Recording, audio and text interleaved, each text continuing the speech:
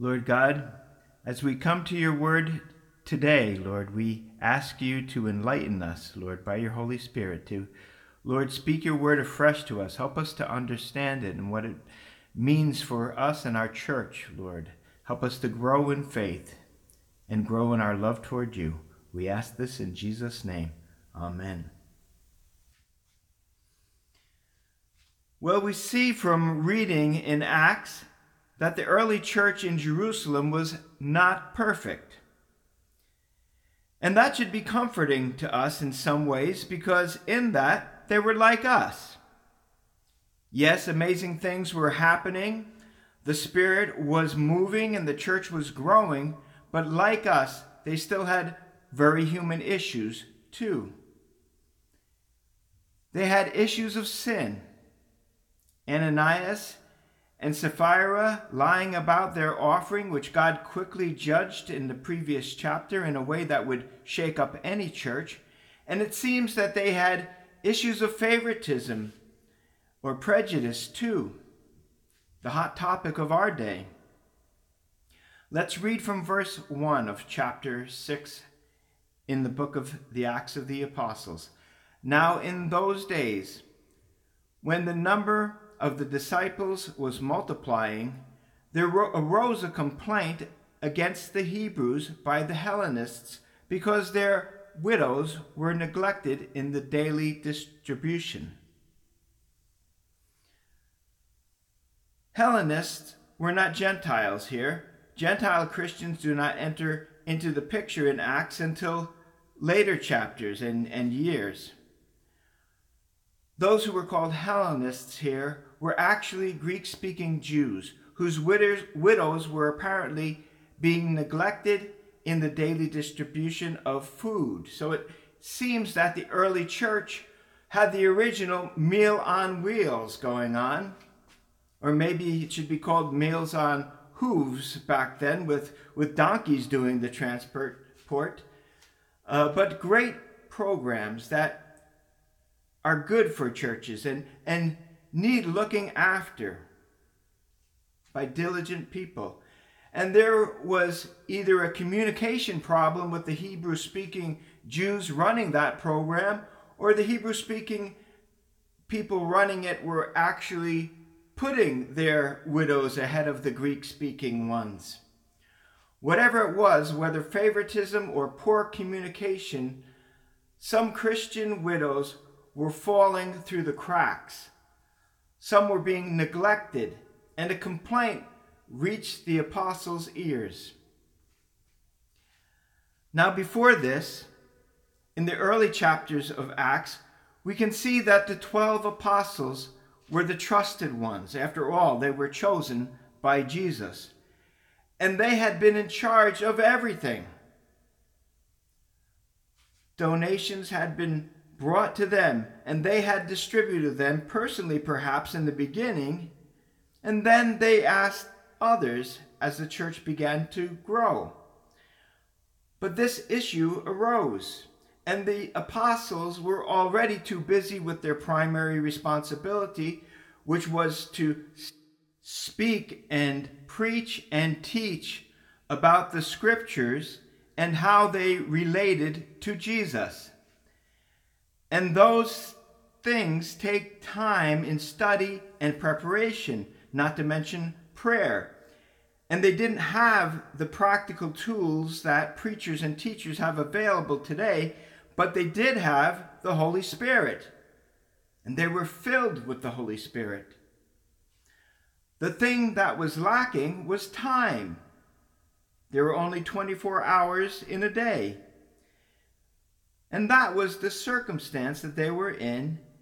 And that was not a bad thing, because the bigger problem was the rapid growth of the church. And God works through circumstances and uses them often to get us to go to Him for direction. And God wanted to expand His church even more, and expanding the church meant expanding its ordained leadership. So what did the apostles do? I'm sure they prayed first, though Scripture does not explicitly say so. And then in verse 2, the 12 summoned the multitude of the disciples. That is, they called the other disciples to a vestry meeting of sorts, as we Anglicans call it. And I doubt if it was all 5,000 plus members, as most would have been novices. Perhaps it was the original 120, or it may have even been the Greek-speaking members who were aware of this problem. And the apostles said, "It is not desirable that we should leave the word of God and serve tables." So right there we can see that dealing with this issue by themselves was not an option. It would have forced the apostles away from their primary duty and forced them to leave the word of God, which I'm sure was our adversary's plan when he had stirred up this issue. And therefore we must always be aware of the spiritual realm, and that our adversary is always working, trying to disrupt God's work. We must not allow that. And that is especially why we must stay close to God, depending on his Holy Spirit in prayer and looking for discernment. The apostles went on, "Therefore, brethren, seek out from among you 7 men of good reputation, full of the Holy Spirit and wisdom, who we may appoint over this business." So notice the qualifications. They were a good reputation, full of the Holy Spirit, and wisdom. It wasn't bilingualism, though I'm sure that would have been helpful.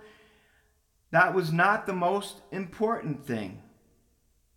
It wasn't vital. Good reputation, full of the Holy Spirit and wisdom.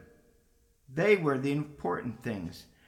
And in saying that, the apostles acknowledged the whole vestry here, that the Holy Spirit was with them too, by asking them to seek those 7 men whom the apostles would then appoint over this business.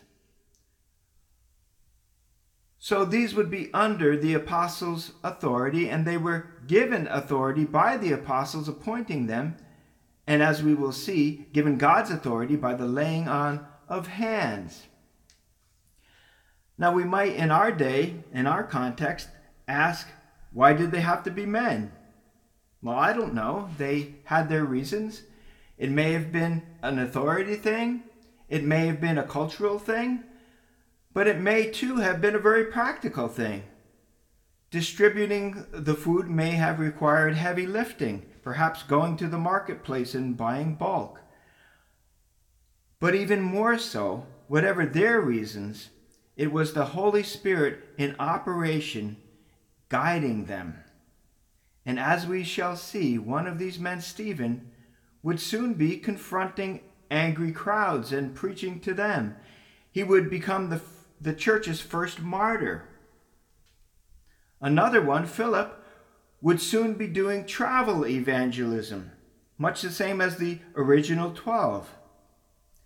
Now, if they had simply been waiting on tables, I suppose any person of good reputation could have done it. But God used the laying on of hands by the apostles to appoint these 7 men to this seemingly menial task of servanthood, so that they would prove faithful, and he could go on and use them as evangelists and even martyrs for the gospel. And great will be their reward in heaven, as Jesus said. Remember, Jesus had also said, "He who is faithful in what is least is faithful also in much." That's from Luke 16:10. And we should remember that whenever we are asked by God or by God's people to do what seems to be menial, it's really not.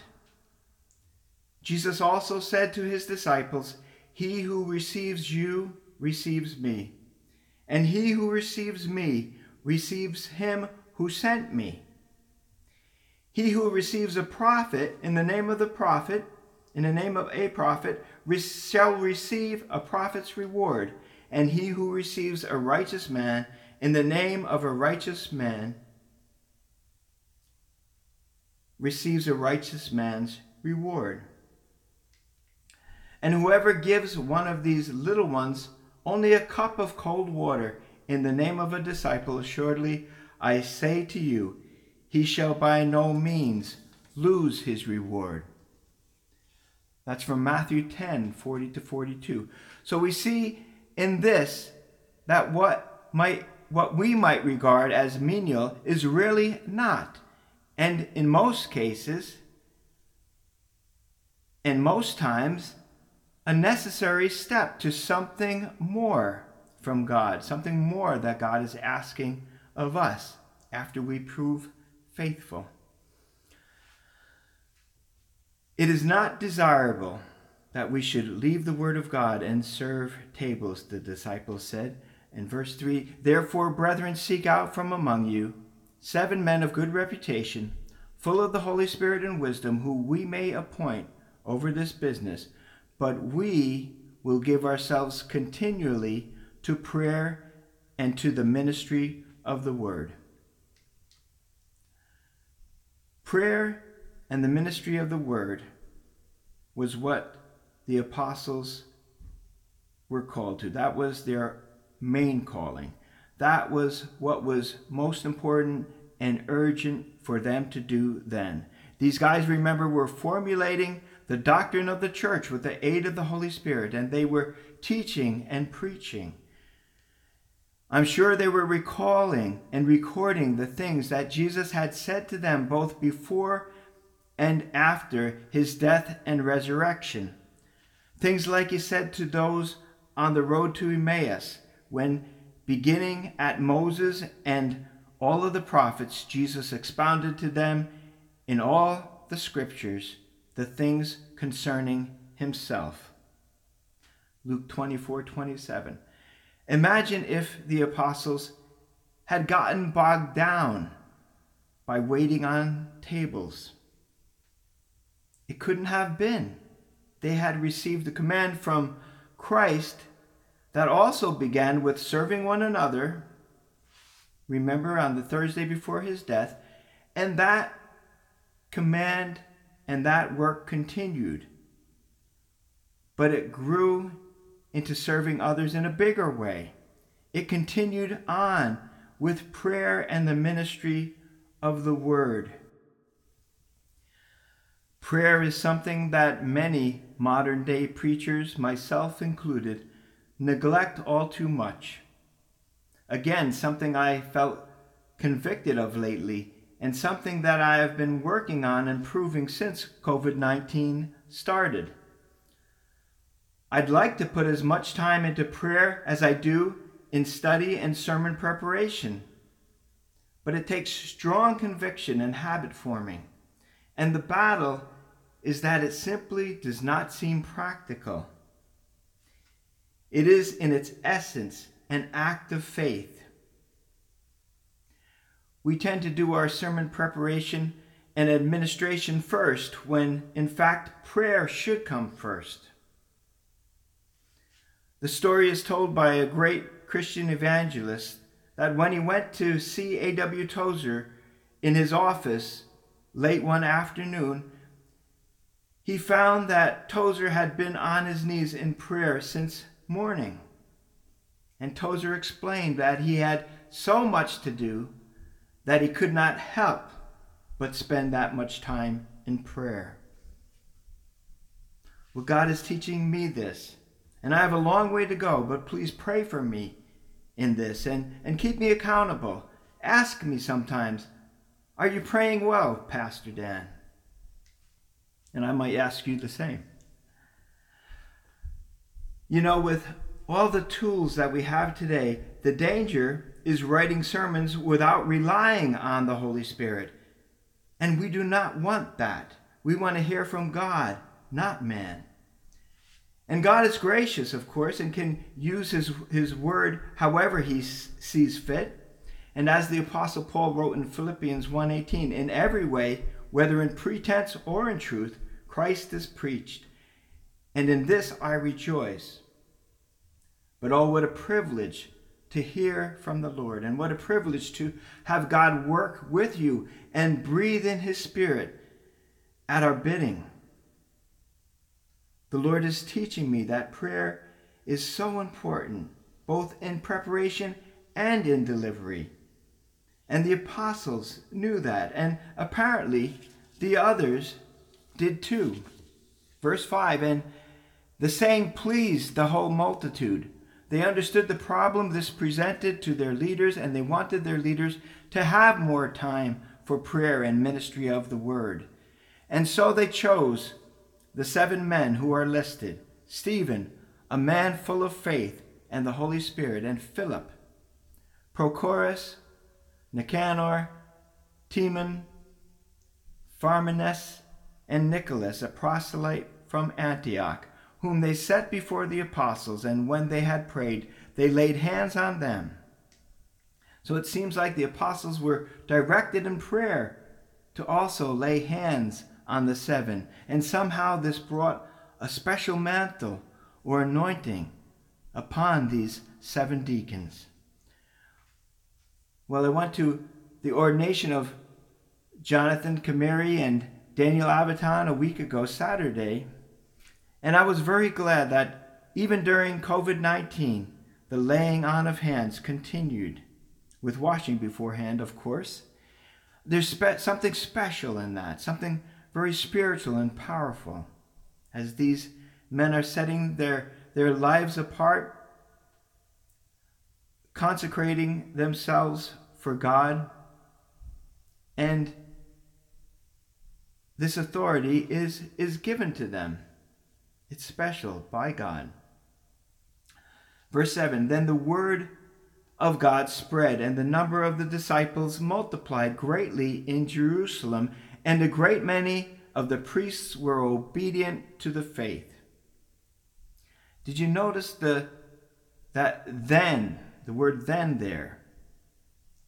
When this internal problem was taken care of, and these, the first deacons, were appointed and prayed for with the laying on of hands, then the word of God spread, and the number of the disciples multiplied greatly in Jerusalem. That was the same result as with the outpouring of the Holy Spirit on the day of Pentecost. The church multiplied, and the same result as when Peter preached, and when he preached after the healing of the lame man, the church multiplied because they were operating in the Holy Spirit. The Holy Spirit was doing the work, and it's quite incredible because it notes that a great many of the priests were obedient to the faith as well. It doesn't say how, but it makes you wonder if one of these 7 was actually called specifically to minister to Israel's priests, to preach the gospel to them, and what influence that would have had. So the church, with the guiding help of the Holy Spirit, not only resolved the problem that they faced, but also improved its capacity to minister more widely doing this. Appointing deacons not only freed up the apostles for their specific ministry, but it also brought assistance to the apostles in their specific ministry. And the church grew. Verse 8, and Stephen, full of faith and power, did great wonders and signs among the people. This is the first time that we see signs and wonders happening in the early church through someone other than the 12 apostles. But we must also remember that Stephen was already full of faith and the Holy Spirit, and hands were laid upon him now for ministry. In this chapter and in the next, we will notice Stephen not waiting on Greek-speaking widows, though I'm sure that he did do that, but confronting the Greek-speaking Jews with the gospel. The church may have thought that they were simply appointing Greek-speaking men to serve their Greek-speaking widows, but the Holy Spirit had more than that in mind for them. And Stephen was the next person recorded in Acts to preach a Spirit-filled sermon. But the results were somewhat different than Peter's sermon at first, but not in the last, and as we shall see. Yes, Stephen was stoned to death, and there was no immediate revival like there had been with Peter, but a guy named Saul, soon to be called Paul, was witness to the whole thing. And God was beginning to work in his heart through those words that Stephen preached that day. So what can we learn from all this as a church? We can learn that when we allow the Holy Spirit to lead our church and we pray together seeking God's will, we will sometimes be very surprised by the result. It will be greater than we can imagine, because God will come in and God will do things that we couldn't even imagine. We must not try to keep the Holy Spirit in some kind of box. No, the Holy Spirit should be the one that's leading us. And that's why prayer and listening prayer is so important. That's why praying for and exercising the gifts and ministries of the Spirit is so vital. That is why we must all do our part in the church. Christian business is serious business. We'll conclude reading the rest of this chapter. Verse 9, Then there arose some from what is called the synagogue of the freedmen, Syrians, Alexandrians, and those from Cilicia and Asia, disputing with Stephen. And they were not able to resist the wisdom and the spirit by which he spoke. Of course, the spirit in him was greater than the spirit of the world. Verse 11, Then they secretly induced men to say, We have heard him speak blasphemous words against Moses and God. And they stirred up the people, the elders and the scribes, and they came upon him and seized him and brought him to the council. They also set up false witnesses, who said, This man does not cease to speak blasphemous words against this holy place and the law, for we have heard him say that this Jesus of Nazareth will destroy this place and change the customs which Moses delivered to us. Does that sound familiar?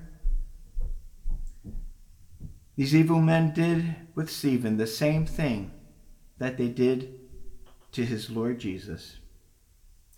And isn't that what Jesus had said? If the world hates you, you know that it hated me before it hated you. John 15:18. If they persecuted me, they will also persecute you. John 15:20. And all who sat in the council, looking steadfastly at him, saw his face, Stephen's face, as the face of an angel. Let's pray. Lord God, we are so humbled reading this account. Lord, so touched by what your Spirit can do, Lord, for mere men, that we can, Lord, speak and work in your name, in your power, in your authority, and do things that would be impossible to do. Lord, we thank you that you love us and that you love Stephen so much to receive him to yourself, to die for him, to die for us. And Lord, as we look at this, we want this. We desire your Spirit. to come upon us in such a way that we could be men like this and women like this. And we ask once again, as we yield to you, that you will fill your church with your Spirit, that we might do your will. We ask this in Jesus' name. Amen.